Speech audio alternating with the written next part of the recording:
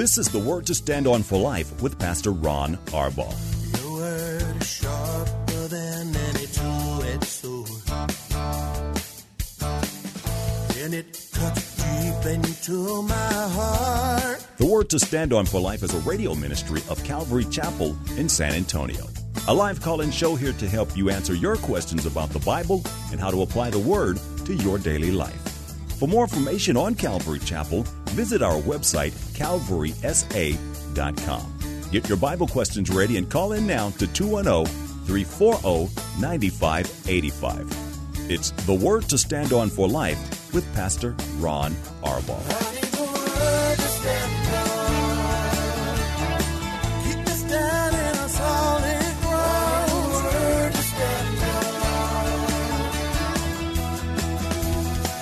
Welcome to the show. It's the Wednesday edition of the program. I'm Pastor Ron Arbaugh from Calvary Chapel in San Antonio, Texas, and this is the Word to Stand On for Life, a program dedicated to taking your phone calls and answering questions about the Bible, questions about church life, questions about stuff going on in your life. Whatever it is, we need you only to call us. You can dial 210-340-9585. That's 340-9585. If you're outside the local San Antonio area, you can call toll-free at 877-630-KSLR. Numerically, it's 630-5757. You can email questions to us by emailing questions at calvarysa.com, or you can use our free Calvary Chapel of San Antonio mobile app. If you are driving in your car on this beautiful afternoon, the safest way to do so to call us is to use the free KSLR mobile app. Just hit the Call Now banner at the top of the screen. You'll be connected directly to the studio producer. Everything else can be hands-free, and all will be well. Hey, before we get started with questions, let me remind you that tonight, because it's Wednesday, we have our Old Testament Bible study coming. And what's significant about this is we start tonight the life of Joseph. More than 25% of Genesis is dedicated to Joseph. He is an enormously important figure. One of the most holy men, one of the most Christ-like men that has ever walked the face of the earth. Persecuted. We sing a song, "Persecuted but not cast down," or something like that. And Joseph thrived. He always knew God was with him. So we begin closing out the book of Genesis. Now it's going to take us quite a little bit of time to do it, but the life of Joseph, it's really important. I realize most people can't make it here to Calvary Chapel, but it will be live streamed at calvarysa.com. And then, because tomorrow is Thursday, that means, ladies, Paula will be on the show on the Date Day edition. If you have any questions, need any encouragement, Paula will be here live in the studio, and we will be able to, I hope, brighten up your day. Actually, she brightens it up. I darken it back, then she brightens it up again. But that is tomorrow on the program.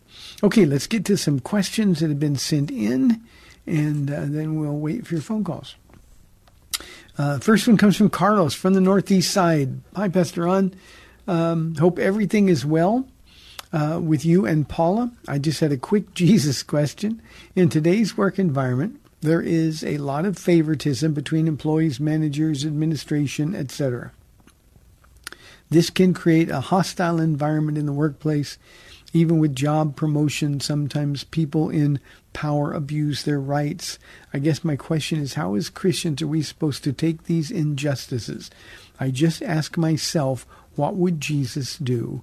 Looking forward to hearing your response on the radio. Thank you, and God bless. Carlos, it's really good to hear from you again. I pray that all is well with you.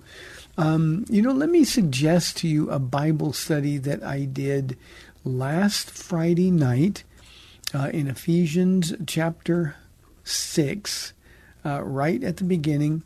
It's about the slaves and their earthly masters, and of course the obvious application for us is employers and employees, and I think that's a very practical Bible study that deals with these things. Let me say this, that your boss, Carlos, whenever you go to work, your boss is Jesus. And we're to do everything that we can to honor him. We need to be the best employees ever, regardless of how much we're getting paid, regardless of whether or not we think we're underappreciated, or even if other people are getting credit for the work that you do. None of that matters. Jesus is watching everything that you do, and everything that we're to do is to honor him. So give them a full 8 hours a day of work, if that's how long you're working, for whatever you agreed to work for. Keep your focus on the work. Don't be distracted. Don't be one of those who gets lost in their phone or on the computer when the boss isn't looking, but be an employee that recognizes that Jesus is there with you. Carlos, the Christian employee, ought to be there on time every day. Ought to be there with the right attitude, ready to work, not ready to go to the coffee station and talk to people. The minute you are getting paid, then you need to be a really, really good worker. Now, if you are being taken advantage of, or you're in one of these hostile environments, remember that Jesus sent the Christian into the middle of that darkness, because darkness is where they need the light the most. And I recognize that all of these things that you say are real. But Jesus is the one who gives promotions. Jesus is the one who will go before you. No grumbling, no complaining like the unbelievers do. Not getting involved in gossip or the dirty stories that travel around workplaces. But instead, just keeping your focus on the work. And in the process, whenever you get the opportunity, you're sharing Jesus. I realize that a lot of places say, you can't do that. I promise you, if you're a light for Christ in your workplace, you're going to have plenty of opportunities to do that. So remember, do all things at work as unto the Lord.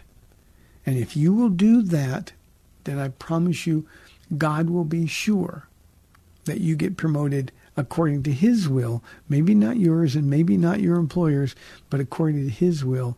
And the rewards that you're storing up in heaven are huge. Now, before I sign off on this question, Carlos, let me say this. I realize that the answer I just gave you is the last thing our flesh wants to hear. We have rights. This isn't fair. The only thing that was really and truly unfair in this world was when Jesus hung on the cross for your sins and mine. And this is one of those things that we've got to understand. We've got to take this deep into our hearts. And if we'll do that, then we'll begin to be in that place where Jesus can pour out blessings upon us. Won't be easy. There'll be times when you hate it. But when you are faithful, doing things that you really hate, but you're being faithful for Jesus, imagine how pleased he is. It's easy to work in a place where everything is great. But remember, darkness needs light, and that's your job. Carlos, thank you for asking a question. It's good to hear that you are going okay. Derek asked a question. I like the way he puts it. Pastor Ron, what was going on with the sons of Sceva? Derek, this is in the book of Acts, and the sons of Sceva, the 7 sons of Sceva, were trying to figure out a way to make money. Now remember, Jews, especially religious leaders, made a lot of money, made a really good living exorcising demons, or at least that's what they pretended to do. It's like Catholic priests now. No real power to do so, but at the same time, they've got the people fooled. So the 7 sons of Sceva, they thought they could cast out demons, and they watched Paul do it. They'd seen the reaction of the people, and so they went out and started their own little business, trying to cast out demons. Well, in this particular case, the demons just looked at him and laughed. In the name of the Jesus Paul proclaims, and the demons interrupted him. Well, we know who Paul is, and we know who Jesus is, but who are you? And then the demons, using the human host, the demons jumped on the 7 sons of Sceva and beat him so badly that they ran away bleeding and naked, completely humiliated. Obviously, the moral of the story there is that you can't name somebody else's Jesus. There's no power in somebody else's Jesus.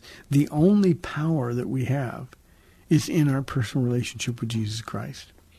So, Derek, that was what was going on in the book of Acts. There was all kinds of things in that first century that people like Simon the sorcerer, for example, wanted to counterfeit the power so he could make some money on it. And Peter told him, well, may your money perish in hell with you, is really what he was saying. So that's what was going on with the seven sons of Sceva. That's a story that I always laugh. And, in our confused Christian world in 2021, you see a lot of false teachers who are shouting and screaming and sweating and spitting, and they're saying all these things, but there's absolutely no power at all in their lives or in their ministry. So hope that helps. Thank you very, very much. 340-9585 for your live calls and questions. Randy wants to know, is speaking in tongues, like in a typical Pentecostal church, biblical, where everyone speaks at once with no interpretation? Randy, it is not biblical. That is, I call that charismania. And my standard default here is we are a charismatic church. We do believe in the gifts of the Spirit today, and we operate in the gifts of the Spirit, but we do it according to the rules given to us in the Word of God.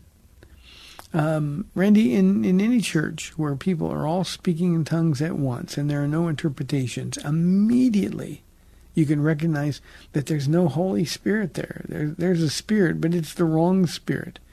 And there's no benefit. It's an exercise, a religious exercise that makes people feel good, but it really has no value at all in terms of knowing the will of God or doing the will of God or being in a church where people are getting helped. There needs to be order in the church, and that's why in 1 Corinthians 12 and in 1 Corinthians 14, we are given the guidelines by which the Spirit, the gifts of the Spirit, are to be used. And unfortunately, people that are all yabba dabba doing at the same time, Randy, that is not only unbiblical, but it's unhealthy. It's not something good that happens in the body.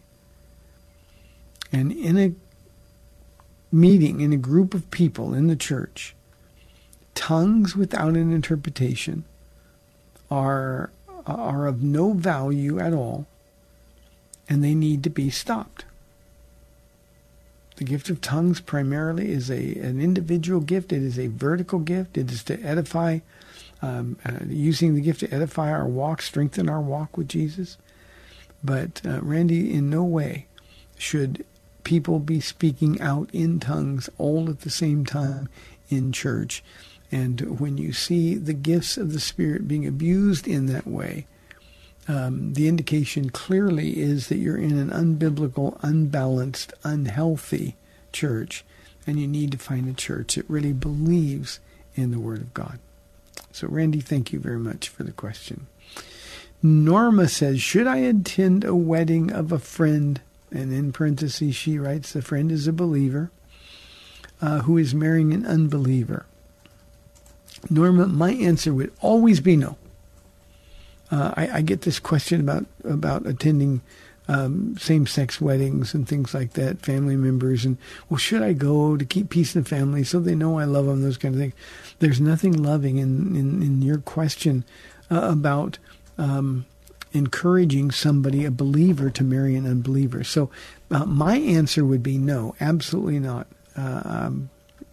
There's room in this issue for disagreement. But I can tell you, as a pastor, Norma, the one source of pain that is by far greater than any other source of pain when it relates to marriages, more than kids, more than jobs, more than finances, is Christians who are married to unbelievers.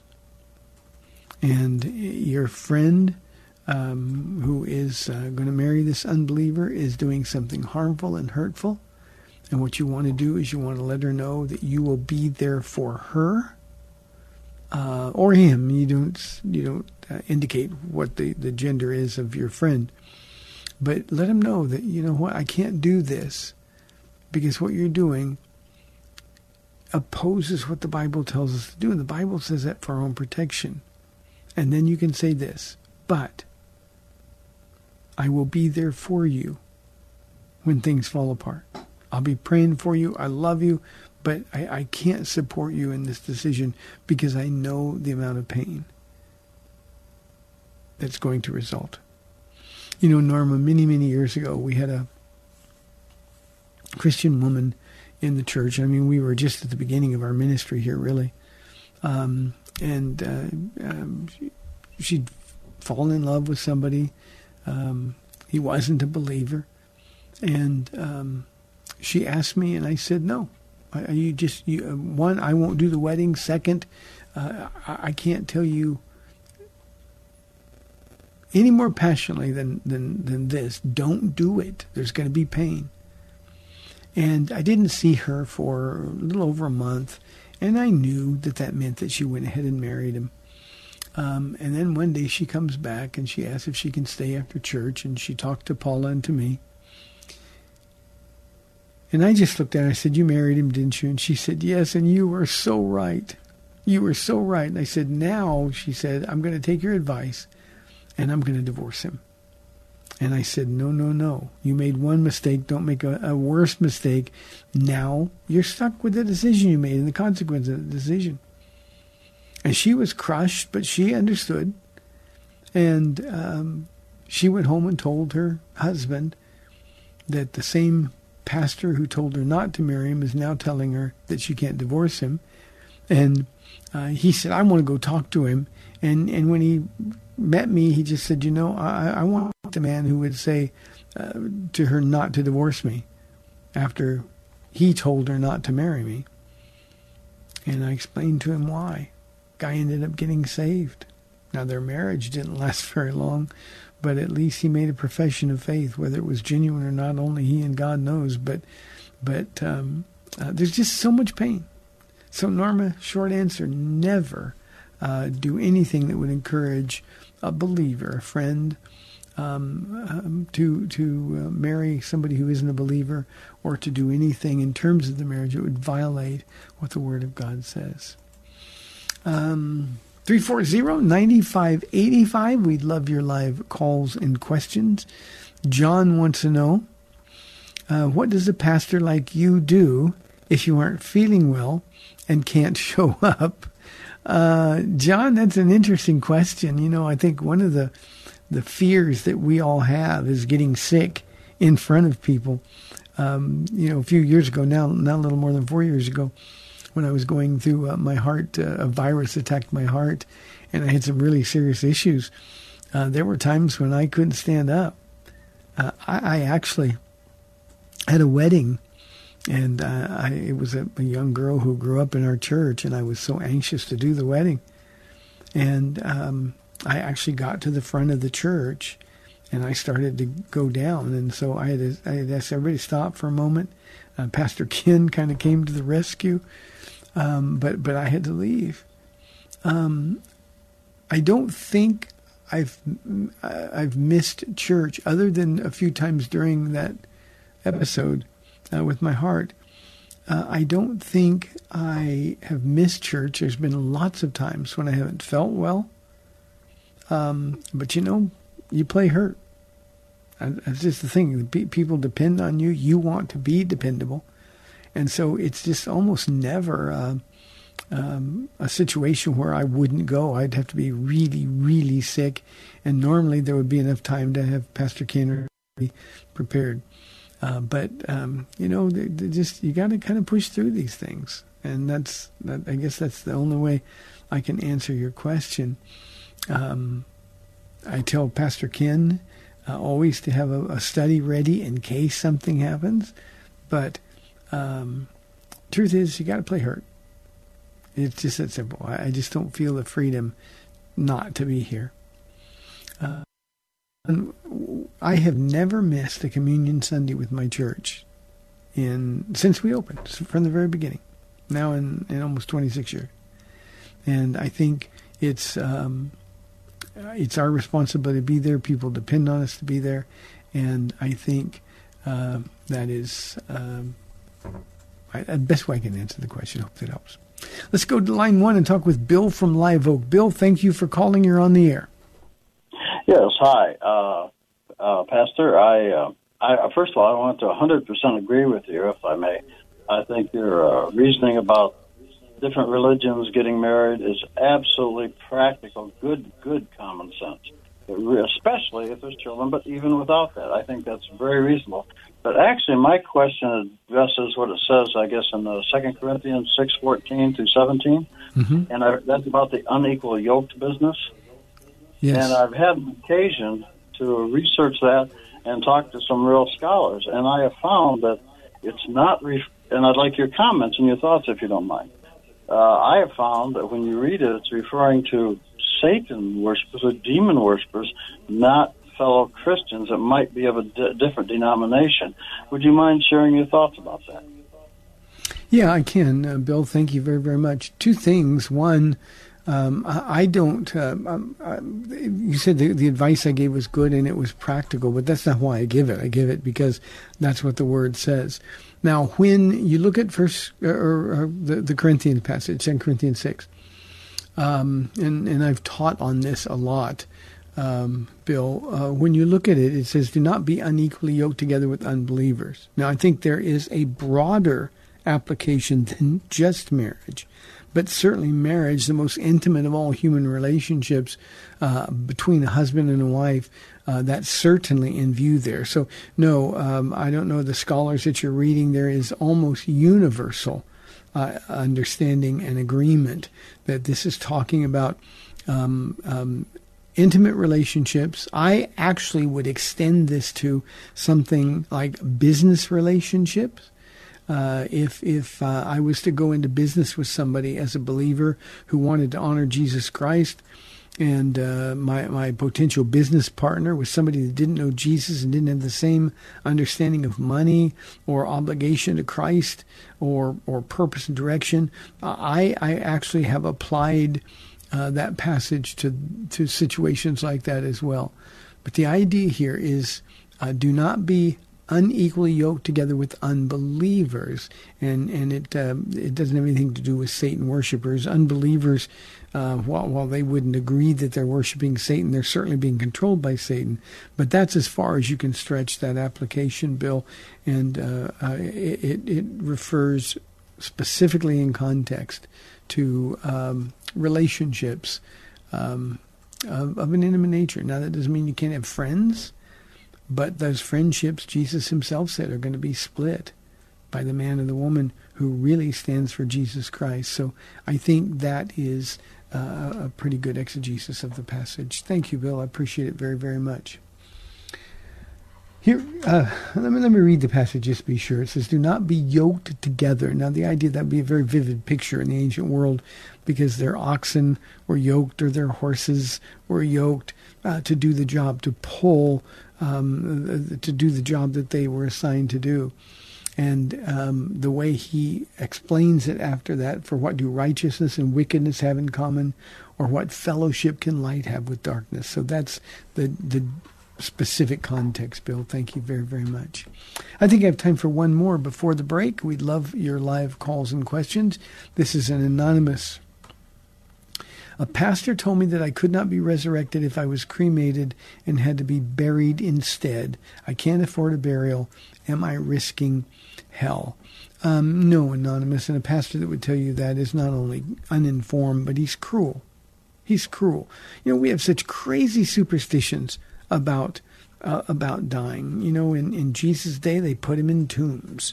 We put him in the ground.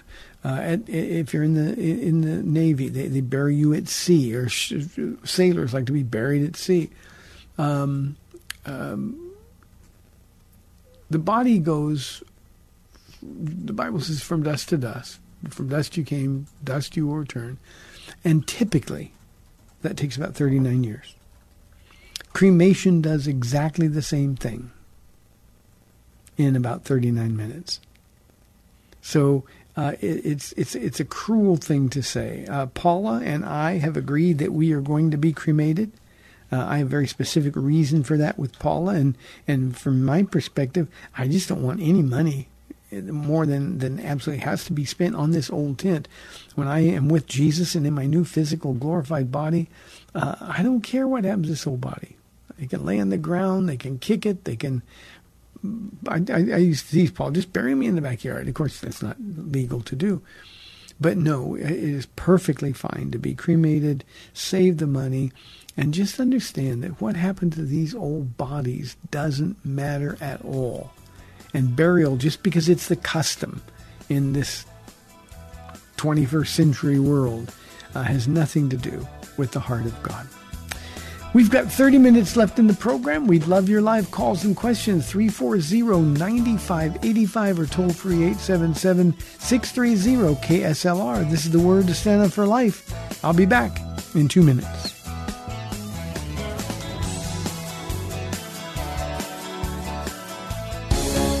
Got a question for Pastor Ron and the Word to Stand On for Life? You can send it to him via email at pastorronksLR@gmail.com. That's pastorronksLR@gmail.com.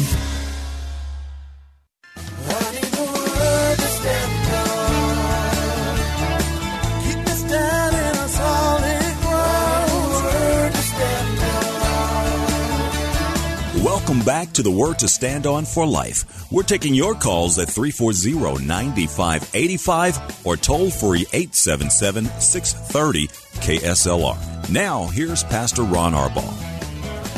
Boy, 2 minutes really goes fast, doesn't it? 340-9585. Here is a question from Oliver. Pastor Ron, in Matthew chapter 8, there are 2 demon-possessed men, but only one in Mark chapter 5. Why the difference? Oliver, there's not really a difference. Now, obviously, if you've got 2 people looking at a situation from a different perspective, there are going to be different details. If you take a news story, you can read an Associated Press story and read something, and then you can look at a local story and the local reporter, because his emphasis is on something different, will add or leave out some details. And that's all that was happening. The only difference or the only inconsistency would be if in Matthew 8 it said there were for sure 2 demons, but Mark said there was only one demon-possessed man, but that wasn't true. Legion is the man in view here, and in his particular case, there was somebody with him. They lived in the tombs, the catacombs. They terrorized the community, but Legion was the object of the story. So Matthew just mentions that there were 2 demon-possessed men. Mark's gospel, which is Peter's account. Remember that Mark got his information from Peter. And in Mark's account, he focuses on the one demon that Jesus spoke with. So that's all. It's sort of the same thing when you see the story of the angels in the tomb of Jesus. One says there were 2 men. Another one says a man, referring to the angel. In the other gospel account, remember that they don't claim there was only one man, or that would be a discrepancy, and we'd have problems with that. But they're simply focusing on different details. People sometimes will use things like this to point out, well, see, the Bible can't even get it straight. There were 2 demons in one gospel and only one in the other.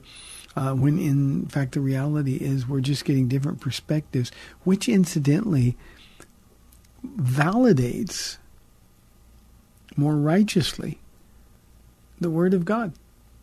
I mean, if they were all word for word the same, then people would start thinking, wait a minute, maybe they were copied. And the Synoptic Gospels, Matthew, Mark, and Luke, the Synoptic Gospels did share information. But those differences are sort of like the fingerprint of the Holy Spirit on it. They tell them the same story, and you just get additional details. So no differences at all, no discrepancies or inconsistencies at all, Oliver. Anonymous question. I have friends and family who've been told recently they have cancer. How can I comfort them when I don't know if it is God's will to heal them or not? Anonymous, let me take this opportunity to maybe go a little bit farther in this question than you intended. I don't think we should ever tell somebody that it's God's will that they're going to be healed. We don't know that. And I think there's so much bad teaching, God never wants anybody to be sick, but that's not true. It's not that God wants us to be sick. It's just that God knows that we're going to be sick. And the most difficult thing when we're praying for somebody, and we've recently had some people here at Calvary, people that I love so much, some of them young, and you just wouldn't expect any news like this. In praying for them, I want to pray that they would be healed, but I also have to realize that is my very limited perspective from earth. And obviously, because I don't want to hurt, I don't want them to hurt, I can pray that God will heal them. But this is a time when we have to be able to say, thy will, not my will, be done in our prayers. So I think the best way to deal with somebody who is facing a serious diagnosis like this is simply to sit down and encourage them to get closer to Jesus than they've ever been before. Let them know that when you talk to them, that you'll be there with them and for them, that you'll be praying for them. But we can't say it's God's will that they're going to get healed. We don't know. The reality is that most people don't experience healing. All we can do is let them know that Jesus is there. He understands the pain you're in. He understands the fear. And he'll be with you every step of the way. And often I remind people that there's another who will be with them every step of the way, an enemy who wants to do them harm. So that's why they really need to stay close to Jesus. So there's no easy answer in this, Anonymous. I want everybody to be healed because I don't want my heart to get broken. Even Paul said, speaking of Epaphras who nearly died, he said, but God spared us sorrow upon the sorrow. And I often will pray that, oh Lord, spare us. Merciful God, spare us sorrow upon sorrow. And we pray for people. And honestly, Anonymous, we've had people that looked like they were going to die. The prognoses were horrible. The aggressive cancer appeared to be consuming them. And they've been healed in ways that doctors simply cannot explain. They don't even try to explain. Others who got a diagnosis and it didn't look like it was all that severe, maybe early stage, but I've seen those cancers get aggressive very quickly and take people's lives. So we just don't know. I think sometimes the best way to answer people when they're afraid is say, look, we don't know what's going to happen, but here's what we know. Jesus is here. He loves you. And if you'll stay close to him, he'll protect you as best he can. Take care of yourself and ask God to spare you. We have examples in Scripture from people who were healed miraculously, of course, and all the way to Hezekiah, who was given an extra 15 years of life after he was told by Isaiah that his illness was terminal. And God relented and gave him 15 extra years, and he had a son that was born. So it is the purview of God to make these decisions, these choices. The way you comfort them is not with healing. The way you comfort them is by bringing Jesus closer to them. Obviously, you serve them, you let them know they can depend on you, but the truth is that Jesus is the comforter, not you. Jesus is the comforter, and the Holy Spirit, if you'll give him a chance, he'll take you right to the feet of Jesus. Thank you for the question. Robert wants to know, why do you say God won't accept worship from any tradition other than Christian? Robert, because the whole world is separated from God by sin. That means we have no access. Think of it as a passcode. We've got a bunch of codes. You can't get on computers and you can't do things without your password. You put a little code in there. Or you go to the bank, you got to put a code in. If I went to your bank and tried to withdraw money from your account, If I didn't have the code, I couldn't do it. Well, perfection, righteousness is the code. And Jesus, without that code, is not accessible to us. And that's why God cannot accept worship from any tradition other than Christian. Only born-again Christians are going to be in heaven. Only born-again Christians, those who have asked forgiveness of sins, are capable of worshiping God in spirit and in truth. And any other religious person who claims any other way to heaven, it's like the parable of the wedding banquet when everybody was dressed in their wedding clothes, and the master of the banquet noticed that there was one man who didn't have his wedding clothes on, so he was removed from the wedding. And we got a lot of people trying to get to heaven on their own terms. Muslims and Buddhists and Mormons and Jehovah's Witnesses and Catholics that aren't born again. The wedding clothes comes only when you accept Jesus Christ as your Lord and Savior. So that's why. Here, Robert, is the biggest question. Obviously, you're not a believer. You can know for sure that you will be received in heaven by asking Jesus Christ to forgive you and then giving him control of your life. Repenting of sins. Jesus, I'm a sinner. Make that confession. And then what he'll do is let you know that you can be forgiven. Just ask. And then you say, Lord, I've messed up so badly, I'm going to keep messing up. Unless you take over, I give you control of my life. And suddenly, the fine white linen of the saints, symbolic in Scripture of the righteousness of Christ given to us freely, that can be yours, and you don't have to worry about any other tradition. There's not a Jew or a Muslim or a Buddhist or anybody else that has an answer for sin. And if sin disqualifies us from heaven, then you got to ask people what they're going to do about their sin. Only Jesus can deal with their sin. So that's the answer, Robert. I pray Jesus for you. Here's a question from Alex from our mobile app. Hey, Pastor Ron, do you have any suggestions for a commentary on the book of Genesis? There's a lot of them. Alex, a friend of mine, Bob Davis, wrote one. His is a simple one, more practical. There's a guy named Green, Greene. His commentary on Genesis is really, really good. But there's no shortage of commentaries on Genesis. Morris, Henry Morris, has a really great commentary. A lot of it from a scientific perspective. Has a really great commentary on the book of Genesis. But there's so many. Another friend of mine, David Guzik, he has a commentary on every book in the Bible online for free, enduringword.com. So those are good ones.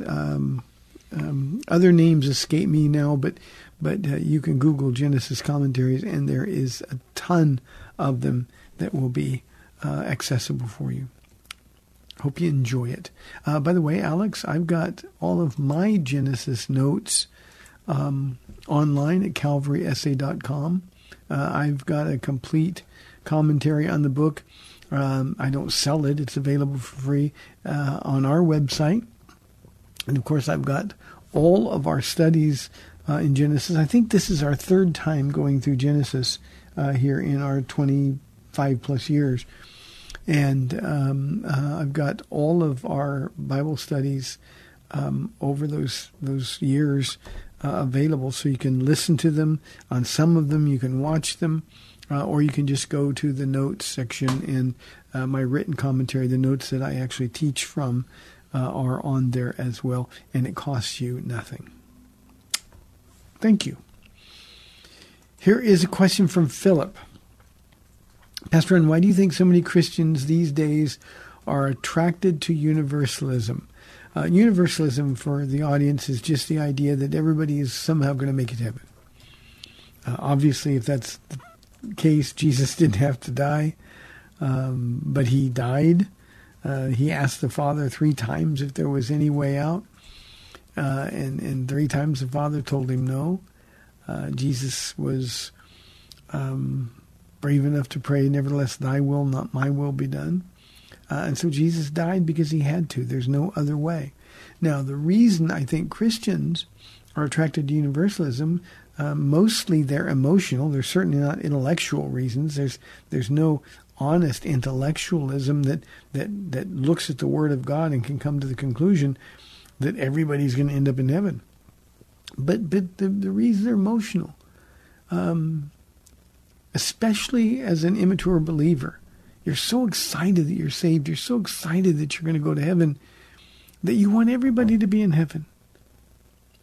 And one of the questions that every new believer has to deal with is, well, God, if you love everybody, how could you send people to hell? And usually you don't get the answers to those questions until you mature in your faith.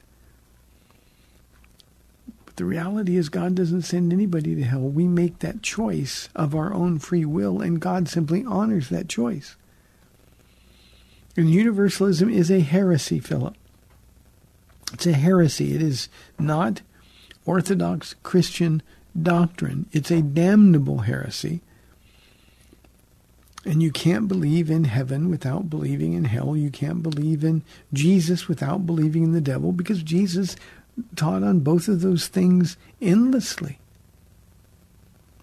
And universalism gives us the feel-good, the goosebumps of saying, well, you know, I just believe that my God is a God of love, and he certainly wouldn't send anybody to hell. And for a minute you feel better, but then our entire faith deconstructs before our eyes.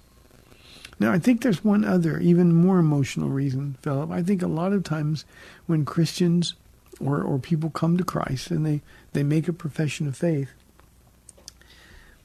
they instantly have to deal with the eternal fate of loved ones, people they've loved and lost, who weren't Christians.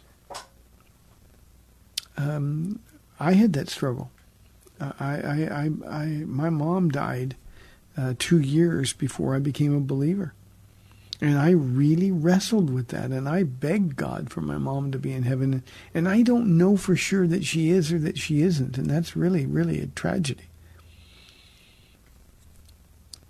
But I had to come to the conclusion, if I was going to be honest intellectually, I had to come to the conclusion that if my mom wasn't born again, if she didn't give her heart to Jesus Christ, then she is really suffering in torment. Now, that doesn't make me happy. It certainly breaks my heart. But as you grow in the grace and knowledge of God and who he is, your faith grows and you learn that you can trust God with those questions. That every decision God makes is just. Every decision God makes is perfect. And God, if my mother did not give her heart to Jesus before she died, I know that God gave her many, many chances.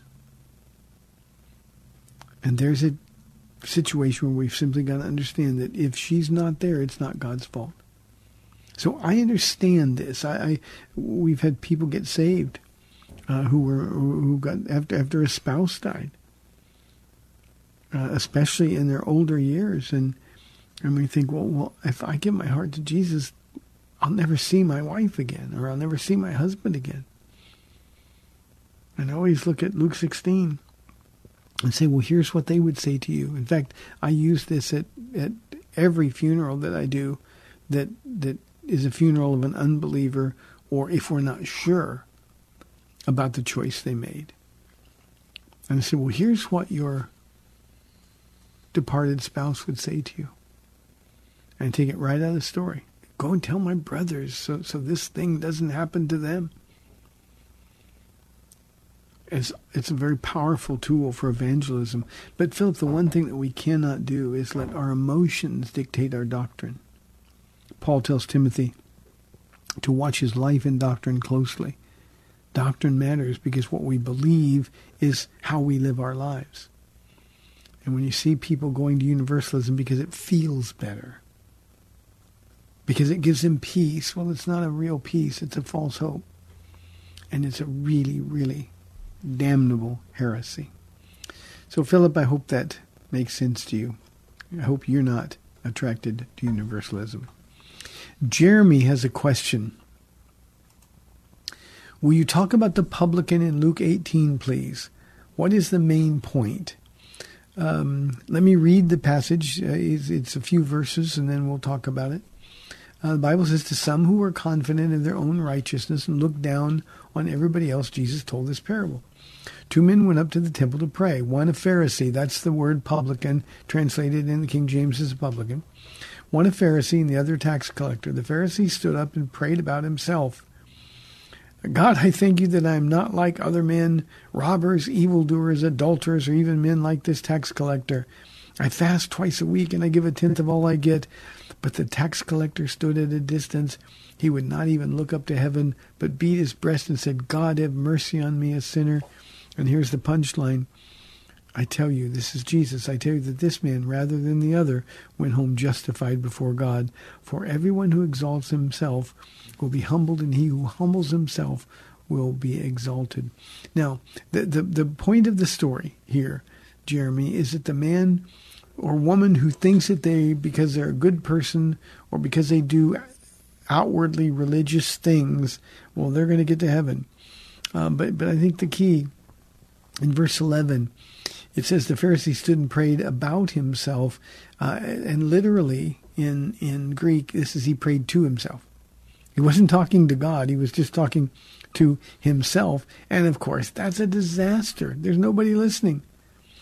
And all he could do was look at people that he looked down on and say, oh, I thank God I'm not like them. And then he tried to justify himself before God.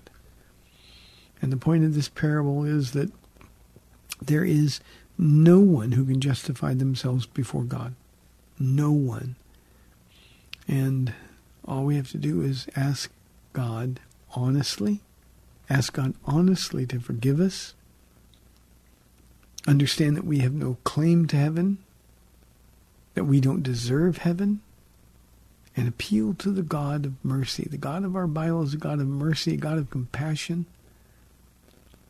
He is a God who longs to forgive. He is eager to forgive. But you see, the first guy in this parable didn't think he needed to be forgiven. He thought he was all that. The tax collector, the worst kind of sinner in a Jewish mind, he couldn't even bring himself to look up to heaven. He knew he was a sinner and asked for forgiveness. God, have mercy on me, a sinner. I always think, Jeremy, about the 2 thieves on the cross with Jesus when I think about this parable. 2 thieves, both of them hurling insults at Jesus. Both of them listening to all 7 statements Jesus made from the cross. Both of them hearing all of the things that the people were saying to them, the mocking, the insulting. And only one of them was moved by what they saw and heard. And finally, the one who was moved said, in response to the other thief, saying, if you're really Christ, save yourself. That's what he would do if he had the power. But the other one said, have you no fear of God? This man doesn't deserve what's happening to him. You and I, we deserve it. And it was the man who knew he deserved judgment that Jesus said, today you will be with me in paradise. So, Jeremy, that's the main purpose, the main point of the parable. 340, I don't think we have time for any more phone calls. It's 2 minutes, okay. So it'll probably be the last question. This is from Lance. He says, can you explain what a Torah-observant Christian is about? This is a sad thing, Lance. There are real Christians who have bought the lie that in order to be a good Christian, you first have to be a good Jew. Now, we know that's not true, but People get unnecessarily tangled in things that have nothing to do with their relationship with Jesus Christ. A Gentile becoming Jewish, well, there's no value in that. That doesn't do anything to make your relationship with Jesus closer or stronger. A Torah-observant Jew, somebody trying to keep the law and justify themselves. Paul had harsh words, especially toward the Galatians, who were caught up in these things. He said, "You were running a good race. Who cut in on you? Who's bewitched you?" And this is what the enemy tries to do. He tries to get us all tangled up in rules and regulations.